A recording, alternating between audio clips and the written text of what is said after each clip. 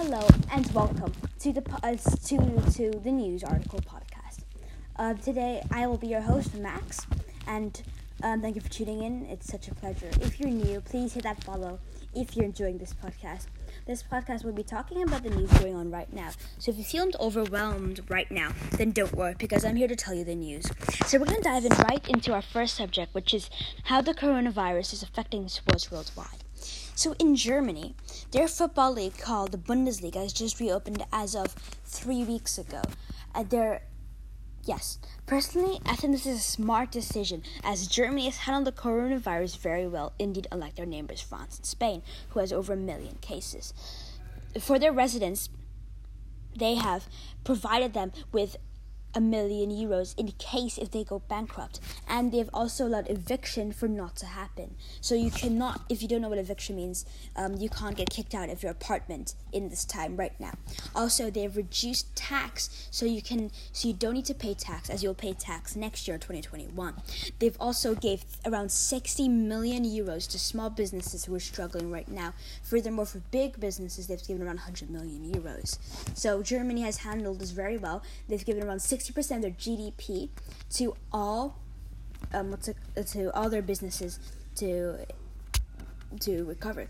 This is why this doesn't really affect how their virus is doing, but they've also helped their citizens to stay good, which is why I think they handled it very well. For cases, they've also been really strict on their lockdown procedures, as now there's very little cases coming in, and most of their cases are just from outside people coming in. So this is why they've decided to reopen their football.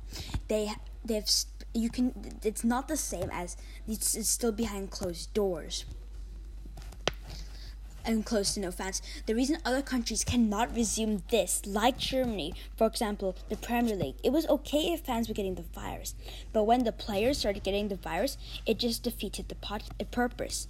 As Callum Hudson-Odoi from Chelsea FC has gotten the virus a couple weeks back, which initiated the lockdown for the Premier League players as well. The training has started back for the Premier League, but it still looks like a far memory until we get back. This is the only major sports league opening, but at this time the NBA does look promising, as the NBA commissioner Adam Silver is hoping to reopen in the middle of June as a playoff format like the Football World Cup, where there'll be 32 countries and 16 teams, and they will battle it out.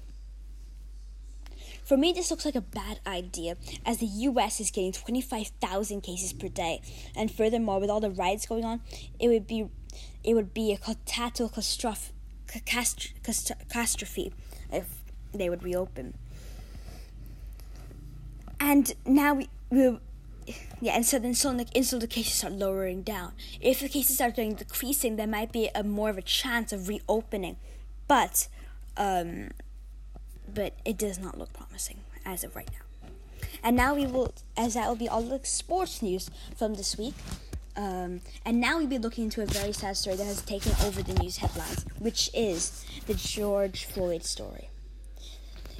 Yesterday, an old elderly man was killed for doing absolutely nothing wrong.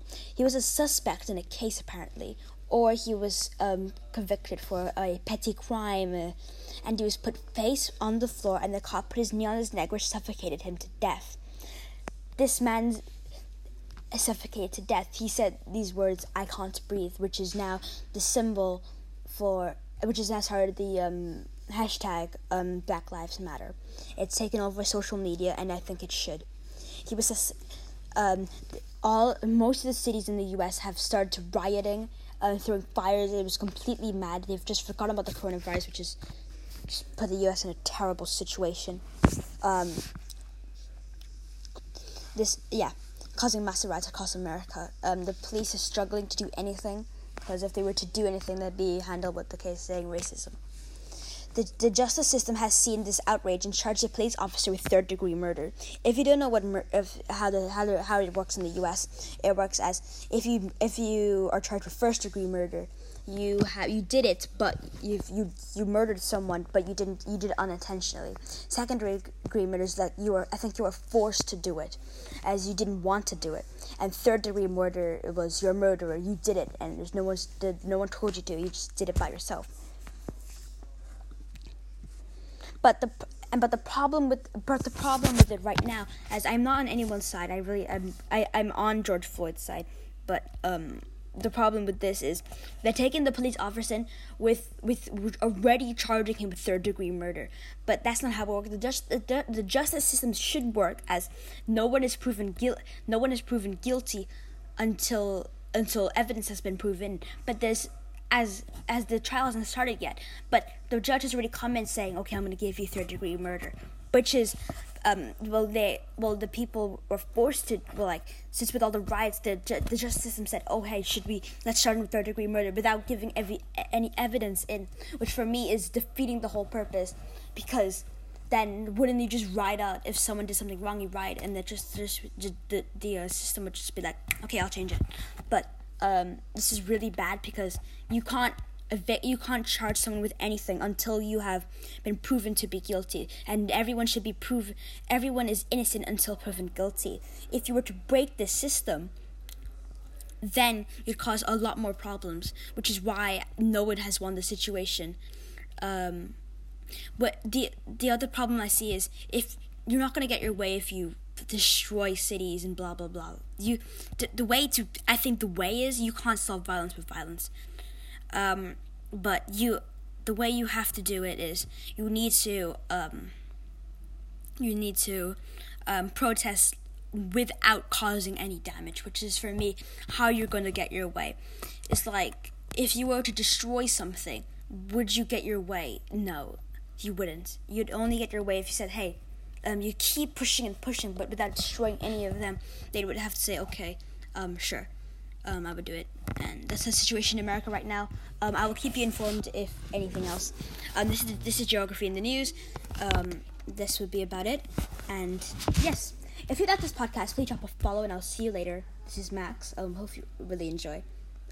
Goodbye.